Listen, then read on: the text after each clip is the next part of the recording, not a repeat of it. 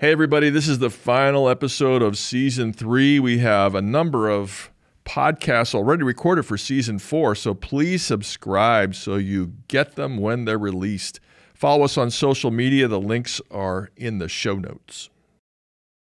You know, I told our people in the last election cycle, I said, I think the people who should be most upset in America about racial injustice should be Christian Republicans. And the people who should be most upset about the injustice of abortion should be Christian Democrats. Today's guest is Scott Sauls. We've been friends for kind of close to 30 years. He's the lead pastor of Christ Presbyterian Church, a very influential church in Nashville, Tennessee. He's a gifted author. He's written books like A Gentle Answer and Jesus Outside the Lines. I'm delighted to have Scott with us today. From the Center for Faith and Work here in St. Louis, this is Working with me, your host, Dan Doriani. Here we strive to fire the imagination of Christians who long to practice their faith in the workplace. Through conversations with doctors, athletes, teachers, executives, and more, we seek to engage those who desire to do significant work, to practice love and justice in their work, and who dare to change their corner of the world through that work.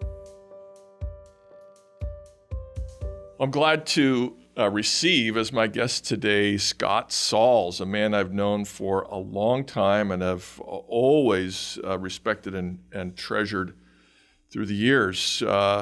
Scott, you are a Covenant Theological Seminary graduate. I met you in a Greek class a long time ago.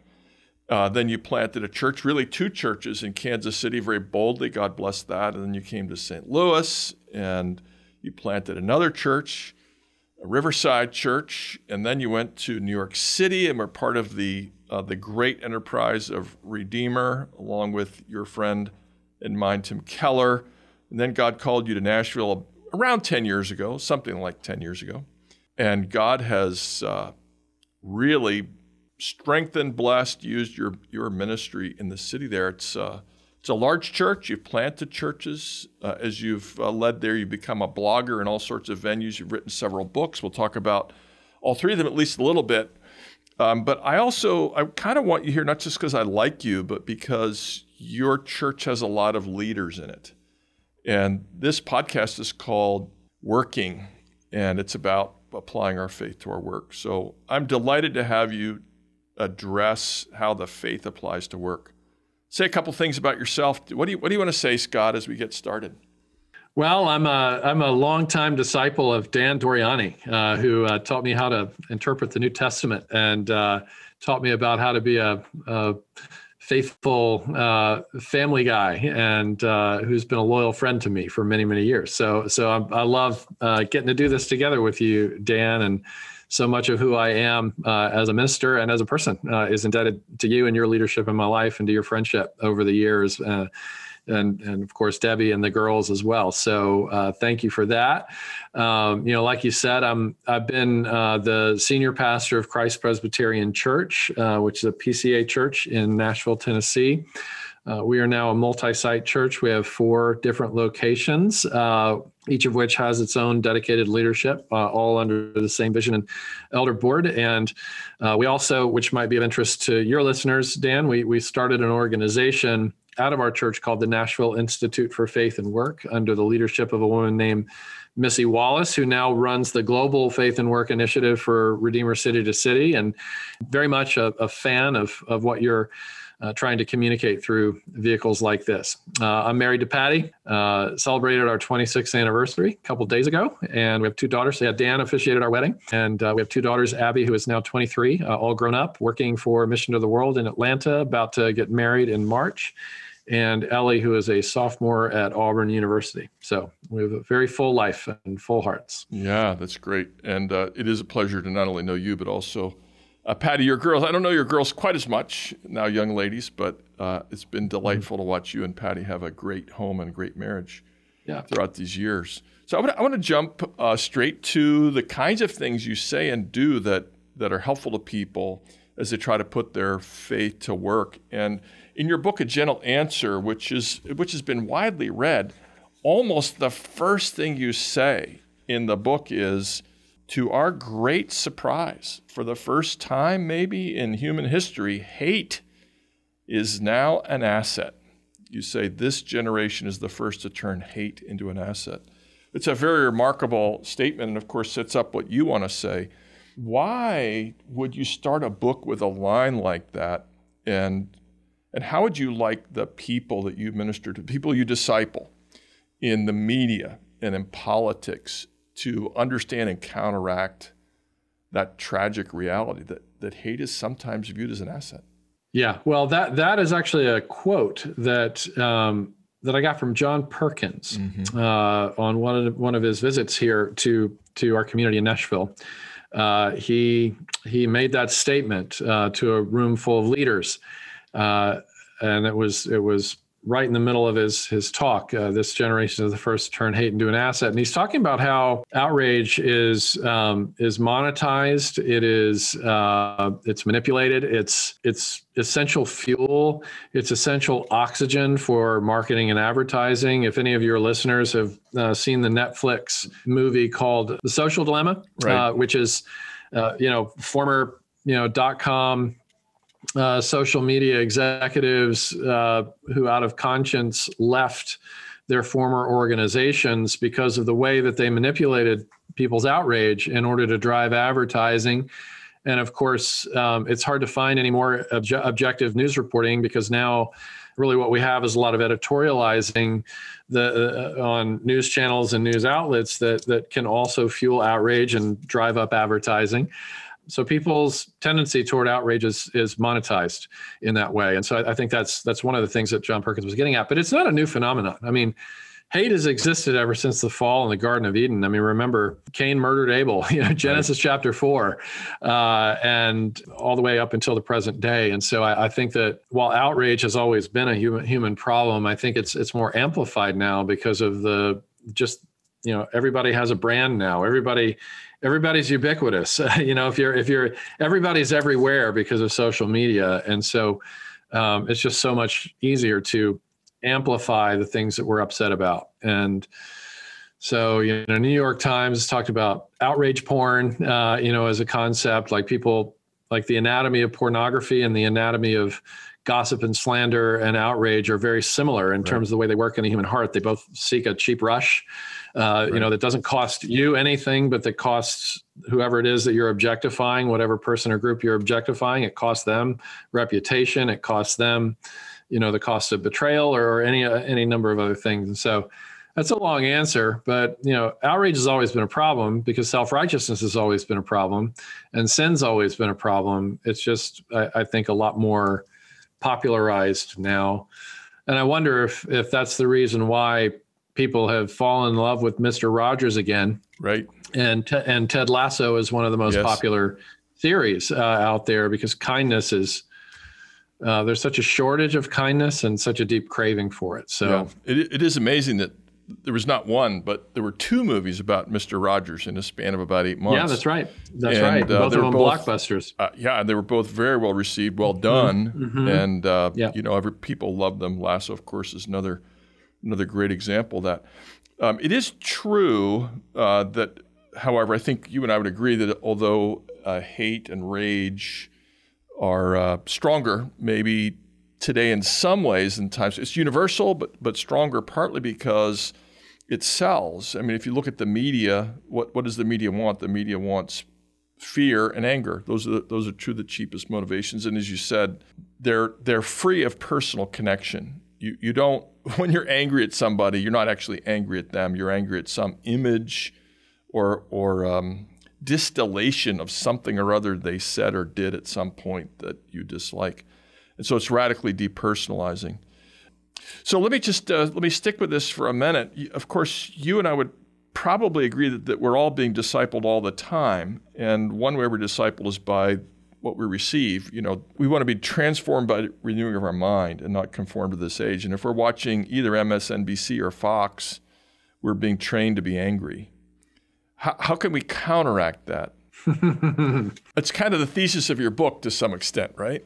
It is. McShane famously said, for every one look you take at yourself, take 10 looks at Jesus. I think you could maybe tweak that a little bit. For every one look you take at things to be, disheartened and discouraged and upset about, take 10 looks at Christ, right? Because the more we look at Christ, the more we're gonna address the log than we are the specks. And I think that's the gospel shortage or short circuiting of the gospel in a lot of our hearts and lives, is that we've reversed Jesus's teaching, where now we are so quick to notice and address specks in other people's eyes. And of course, that's a mercy, right? My New Testament professor taught me it's actually a mercy to address a speck in somebody else's eye, because a speck could lead to an infection, could lead to blindness, right?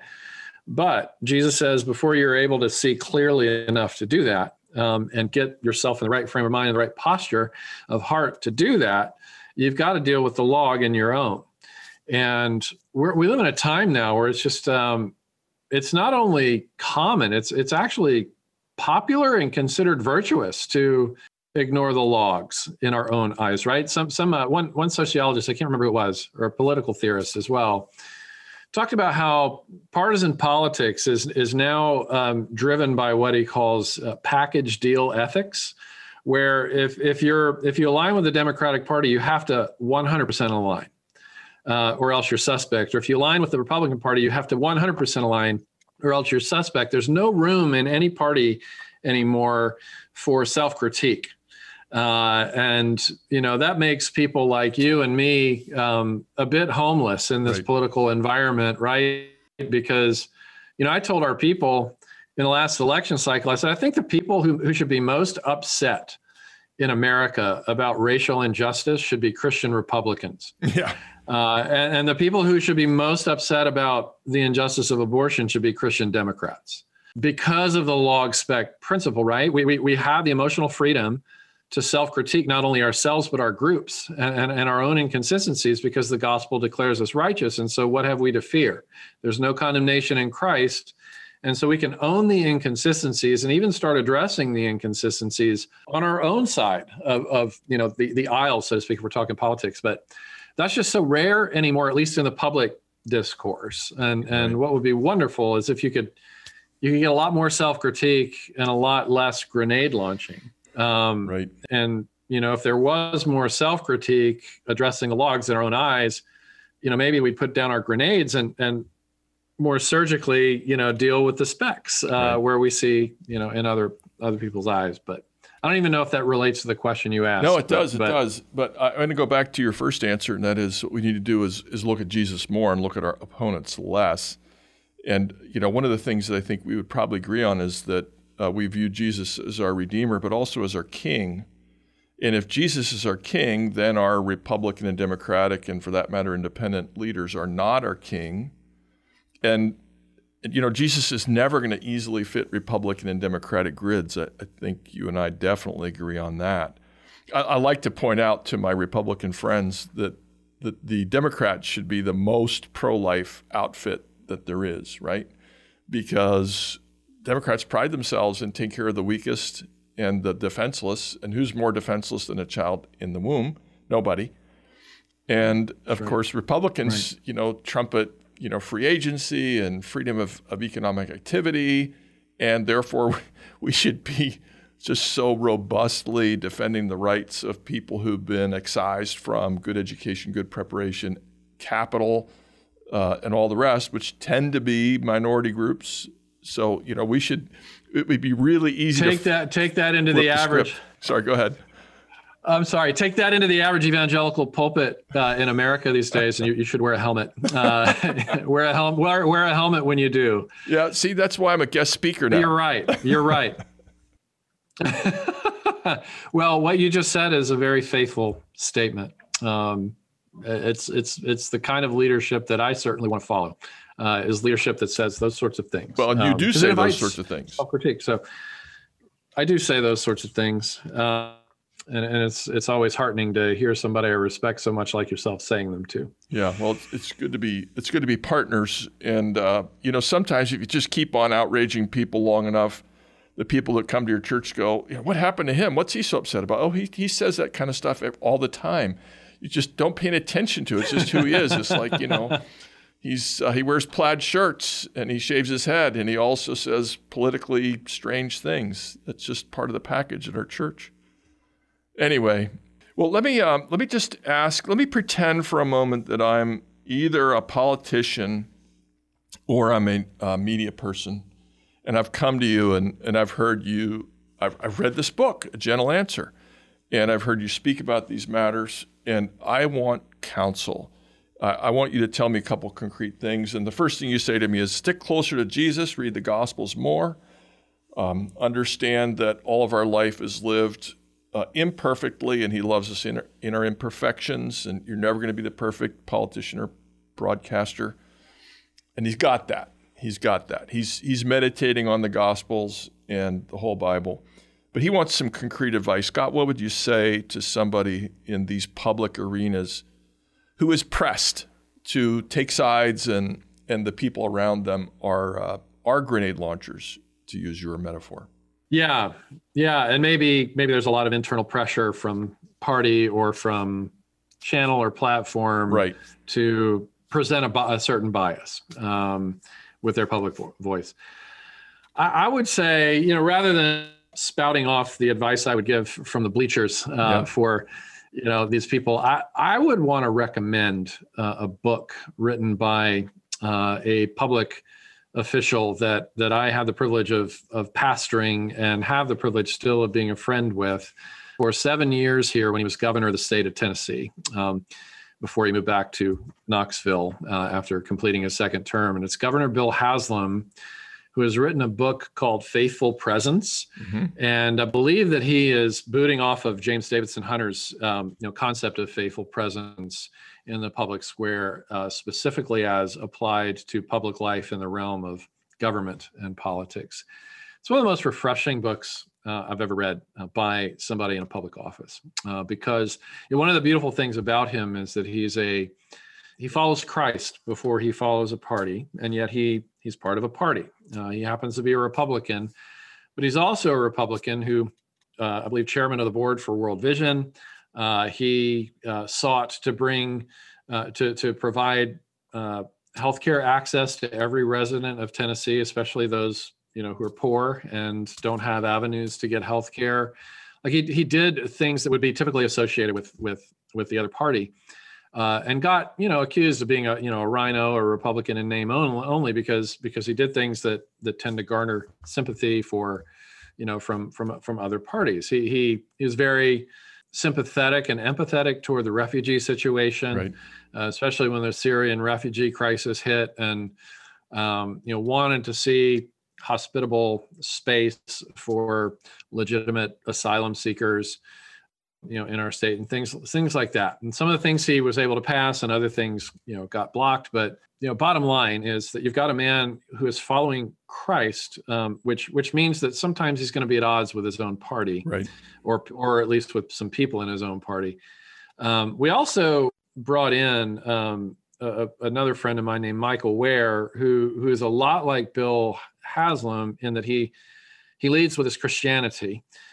He's a Democrat. He actually served as an aide in the Obama administration many years ago, and yet he departs from party platform in that he is decisively and publicly pro-life, on behalf of the unborn. And so he and another guy named Justin Giboney, who you may be familiar with from the AND campaign, Michael and Justin actually wrote a book called, I think it's like Conviction and Compassion, or Compassion and Conviction. Mm-hmm. And they're writing a book about how to have a comprehensive life ethic as a Christian. And I think the phrase they use is from womb to tomb. Mm-hmm. And so if we are from womb to tomb, if we are comprehensive in our life ethic, if we are for the unborn, if we are for those who have disabilities or special needs, if we are for immigrants and refugees who are legitimately seeking asylum from violence and other such things, if we're talking about the elderly, if we're talking about Alzheimer's patients, et cetera, Christians are meant to be decisively for all of those groups, and that's always going to require some sort of tension with every political party. Right. And they do a great job just kind of painting a vision of what that can look like in public life. So I'd rather kind of popularize other people's work. That's good. That's good. And speak from the bleachers. But yeah, turn to the experts and experts who have more experience and have focused more than we can as pastors. So your last couple comments make me think of a slight shift in direction here, and that is, again, sticking with a gentle answer. You also talked about defending people who've suffered violence. Gentle answer, but it's also true that we have to be strong. We have to be tough. On page 135 and 153, you say a couple things that I want to call your attention to, and we have here a little note about people like Dietrich Bonhoeffer and Martin Luther, and you say, Bonhoeffer was a contrarian in his opposition to Hitler. Martin Luther in his opposition to the sins and abuses of the church. Mother Teresa in her opposition to conditions of poverty and starvation. Newton and Wilberforce in their opposition to the slave trade. Martin Luther King Jr. in his opposition to racism and equality. Sojourner Truth in her opposition to slavery. And then church councils have often opposed error, theological error. So when we say we want to have a gentle answer, that certainly doesn't mean we lack spine. This is an obvious point. I know that's not debatable. But these were sometimes people who are pretty fierce, and yet you cite them in a book about gentleness. I mean, Luther, we probably wouldn't approve of all the rhetoric Luther used, but Mother Teresa also was perfectly willing to stand up and offend people, and yet we would consider them gentle. Would you agree with that? Is that you seem to indicate that they fit in the paradigm that promotes gentleness in the pursuit of truth and love and righteousness and justice. Yeah, so I think one of the iconic examples of what we're talking about here, if we're talking about blending grace and truth together as Jesus did, right? Scripture say came full of grace and truth, never one at the expense of the other, conviction and compassion, law and love. Consider the kindness and severity of God. Right. That's Jesus the text I was thinking of. A gentle. Yeah. Christ is not only a gentle priest; he's also an in-your-face prophet. Yeah. And a ruling king. He's all three of those offices. Right. And so I think maybe in recent American history, at least in my lifetime, one of the most iconic examples is somebody that John Perkins marched with, Dr. Martin Luther King Jr., who had this rare combination of always holding out hope for reconciliation, justice, peace, repair, etc., while also being willing to say the hard things. And of course, his letter from a Birmingham jail does so famously, where he's reaching out, with the olive branch, attacking problems instead of attacking people, and inviting the people who are perpetrating those problems to come on over to his side and help attack the problems. Right. And the tone is lament more than condemnation or rage or correct. Criticism. It's absolutely. It's a tone of lament. And also one of hope. One of his most famous books, a collection of essays called A Testament of Hope. And he was a very hopeful person, even though he was also a very mistreated person, and sometimes a redemptively and righteously angry person, and a deeply flawed person and sinful person in certain areas of his personal life. Like my wife, Patty, calls a mixed bag, right? But this whole notion that he called peaceful resistance, you're putting two things together that serve one another. Peaceful serves resistance in that it helps you to earn the right to be heard, in that I'm not attacking you, I'm attacking what you're doing. I'm attacking the pain you're causing, I'm not attacking you. That's a peaceful form of also resistance, and hating what is evil, clinging to what is good at the same time. And so, one of the kind of deer in the headlights looks I get in conversations like this about the book, A Gentle Answer. A lot of times, understandably so, podcast hosts, they don't have time to read every book. And so they'll glance through the introduction, they'll look through the table of contents. And a lot of times those who haven't read the book will say, what's going on with chapter 5? Like, gentle people do anger well? What on earth? And it really does, I'm trying to draw a distinction between raging anger and righteous anger. Anger is a lot like fire, right? They're really healthy, life-giving uses to it. And they're really damaging, destructive demoralizing uses of fire. And the same is true of anger, right? Well, we would probably agree. You cite Rachel Denhollander, and she's a really good example of someone who used anger correctly. But she was speaking up not only for herself. I mean, by the time the scandal of mistreatment of female gymnasts by Dr. Nasser, I forget his name all of a sudden, but anyway, she was speaking up for many, many people, dozens of others. Our anger tends to be selfish and self-concerned, and the righteous people that we've talked about, Martin Luther King Jr. and others, Martin Luther, for that matter, were upset for the sake of other people and to defend other people. And to say, as I know you have this in your book, I underlined it, enough is enough. But not strictly for myself. It's for myself and for others. It may be for myself, but it's for people who are being mistreated.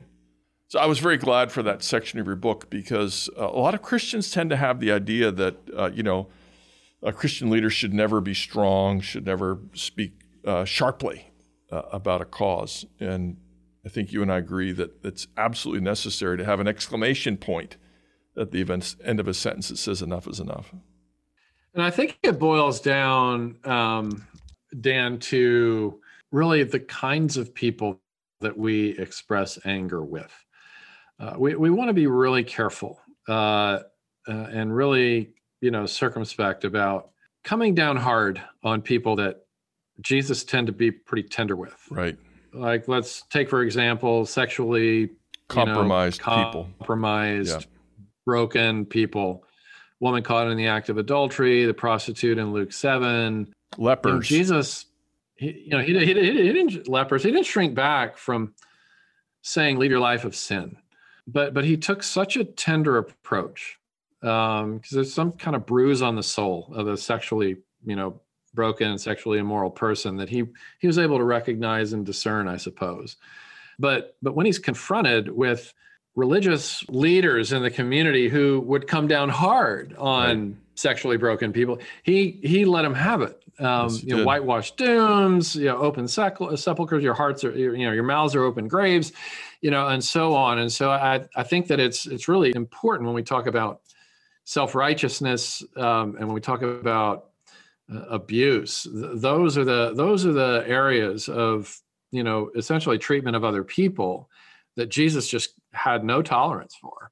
Whereas, sexual brokenness, he had a lot more patience, it seems. Yeah. In general, he was, I did a study of this once, actually prompted by something one of my students said, that when Jesus talks to people, no matter how sinful they are, that ask sincere questions, he's about as patient as you can be. And when the disciples ask questions, he kind of asks the question, what mood are you in? What do you need right now? And then with Pharisees and Sadducees and rulers and so forth, there's a strong tendency for him to not even answer their questions and say things like, can't you discern the sign of the times? I already answered this question for you. You have your answer. What do you want? You want more signs? I gave you signs. Go away. And it does remind us that, of course, it doesn't mean magically that people are terrible sinners will be tender and humble and receptive, but there are certain things, and not only sexual sins, but also people who are addicted in certain moods are extremely receptive to tender treatment and kind words. Not always, but sometimes they are.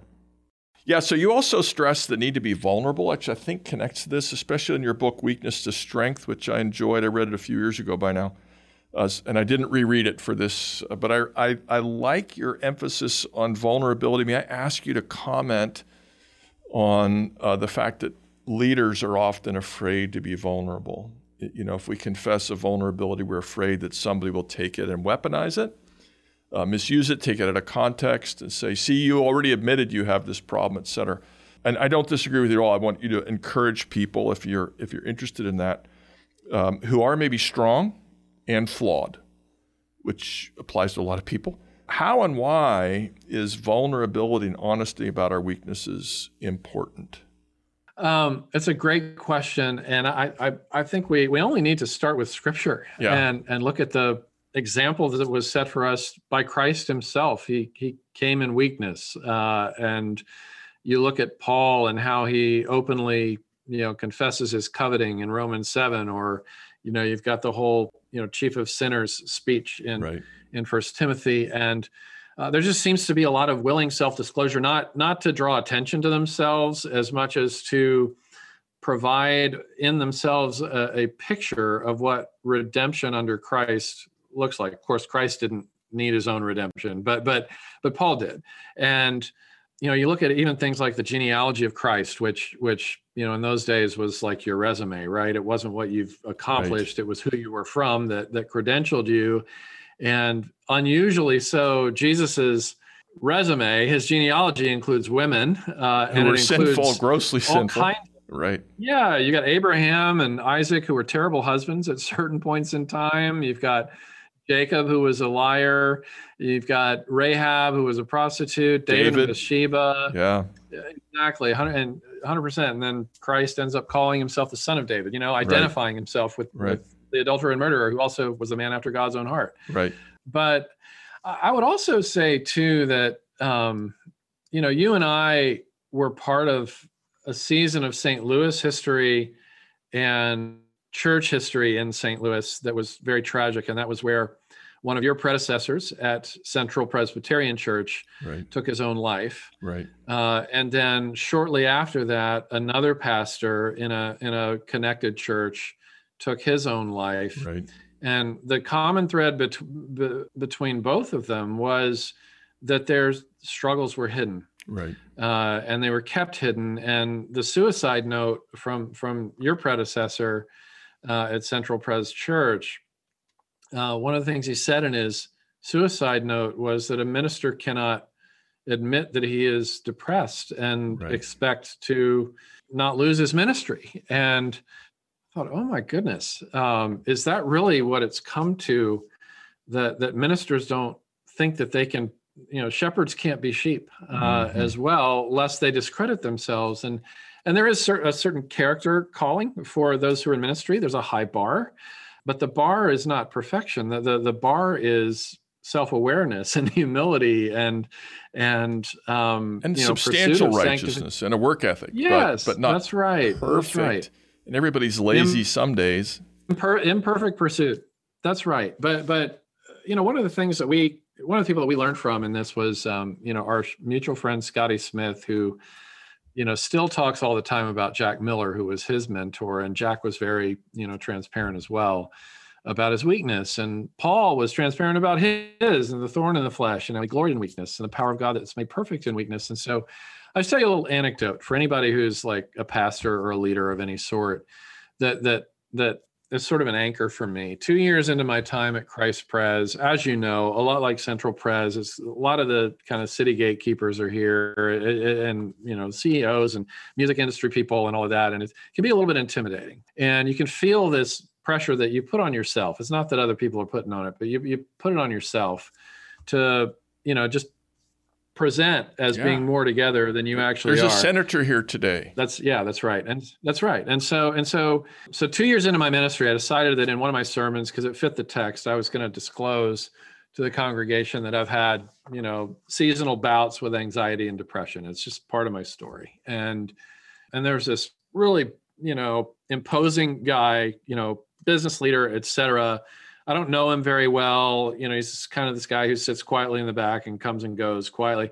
So he comes up to me, and this is one of the first conversations I ever had with him after 2 years. And he gets in my face, and I'm wondering, like, is he going to start a petition, to have me driven out of the church? And he said, I've been listening to you for 2 years, and I actually think you're a good communicator, but I'm entirely unimpressed by that. He said, based on the things that you shared today is the day that you have become my pastor. Today is the day that you became a human being to me. And it's a powerful thing. It's the best parenting. It's the best leadership in an organization. It's the best way to be a colleague. It's the best way to be a friend. It's the best way to be a pastor, is to have a level of appropriate transparency, not oversharing, but also not undersharing. Yeah, it's not about us and our failures. That's either. Right. In a way that positions us to point to the redemptive grace of Christ and how it is at work in our life in real time. So Scott, there are many, many things we could talk about. I have more questions here, but can we go to rapid fire? Absolutely. And this is like you can't answer for more than 60 seconds. And if you answer for 10 seconds, I'll keep asking you interesting questions, all right? So the first question is, putting aside all practical considerations, what would you do for 1 year if career and money and geography were no object? What would you do for 1 year? Now that both of our daughters are out of the home, I would travel to speak at conferences and ministries and churches where I only had to be on for like an hour and a half, and then I had the rest of the week to enjoy Barcelona, the beautiful city that I'm in. Right. With my wife. So wherever, California, New York, Seattle, wherever. That's good. That's what I would. If I could write my ticket for a year, that's what it would. That's good. I like it. What do you do to relax? Because of the city that we get to be part of in Nashville. It's a beautiful, it's just such lovely terrain here with just unlimited miles of hiking trails. And so we love to get out and hike. And we also love to go to live music. And there's 2 or 3 concerts to choose from, it seems, almost every night here. So those 2 things are among our favorite things. That's great. Sure. If you had a talented newcomer on your staff or maybe somebody in your orbit one way or another, what would you say to them about pastoral ministry, especially in this realm of helping people in the public eye, or not? You can stay in that area or not. What would you say to a talented newcomer? 1 or 2 things. Newcomer to pastoral ministry? We're trying to change their corner of the world. It could be a politician, or it could be a media person. I'll let you go wherever you want to go. What would you say? Yeah. So if they're a public person who has public influence, be aware that almost everything that comes out of your mouth or off of your keyboard is going to get one group of people really excited about your leadership, and it's also going to get another people really antagonistic toward your leadership. Yeah, we have to be ready. Yeah, the human heart is partisan by nature, and is just prone to take a side and to declare enemies, and to declare friends. And so you'll always have people who, and what I'm still learning over time. I mean, I'm 53 years old. I still haven't learned this completely, and that is that excessive flattery, and excessive criticism are both dismissible. That they both must be dismissed. And it typically is the free-thinking people in the healthy middle of those 2 extremes that are going to be your best sources of wisdom. Yeah, one of the first things I heard from somebody was, and I didn't know what to make of it at the time, but it was very pithy. They just said, "Beware of flatterers," and then they left. They left me to figure out what it meant. But I think you and I agree as to what it means right now. What do people get wrong about pastoral work that you would like to correct? It is one of the hardest jobs in the world. And anybody who thinks otherwise has no idea what they're talking about. And here's another one I would point your listeners to. George Robertson's sermon this year, 2021, at the Evangelical Presbyterian Church General Assembly, the EPC denomination's General Assembly. George Robertson gave a sermon out of Jeremiah. And in that sermon, he unpacks the nature of what it's like to be a pastor. I wonder if that sermon ought to be essential reading for every pastor so that you can know that you're not crazy. Yes. And also to every congregant so you can know how to better support and encourage those who lead, especially in the pastoral context. And I think what folks don't understand about pastoral ministry is that there's a unique spiritual component to the attack that comes at pastors that cannot and must not be underestimated. And so the other is that there are extraordinary demands that congregations put on pastors. Tom Rainer, this church research expert, did a survey of people who were members of churches all over the United States. And the survey was essentially, how many hours a week do you think that a pastor should spend studying for sermons? preaching sermons, I know, yeah. leading worship, doing visitations, etc. And he averaged it all out, and he said the average church member in America believes that the pastor should work a minimum of 116 hours a week. Right. And so just realize that pastors, when people put demands on us, we want to meet them. Yes. And so we're also among the most overworked people, but you don't realize it because you don't see most of what we do. And so that's not a pity party at all. I actually love my work. I can't imagine doing anything else. I've never considered getting out of ministry. Right.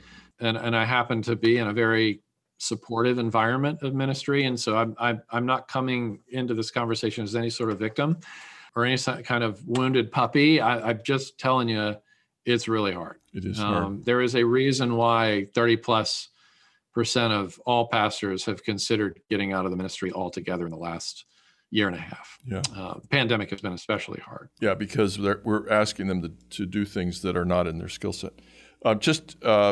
So somebody told me this about the life of a pastor. They said the pastor is like the CEO of a corporation in which he gives the annual address every week. Which I thought was a pretty good analogy, especially in a large church where they expect, I'll just say a bit of a performance.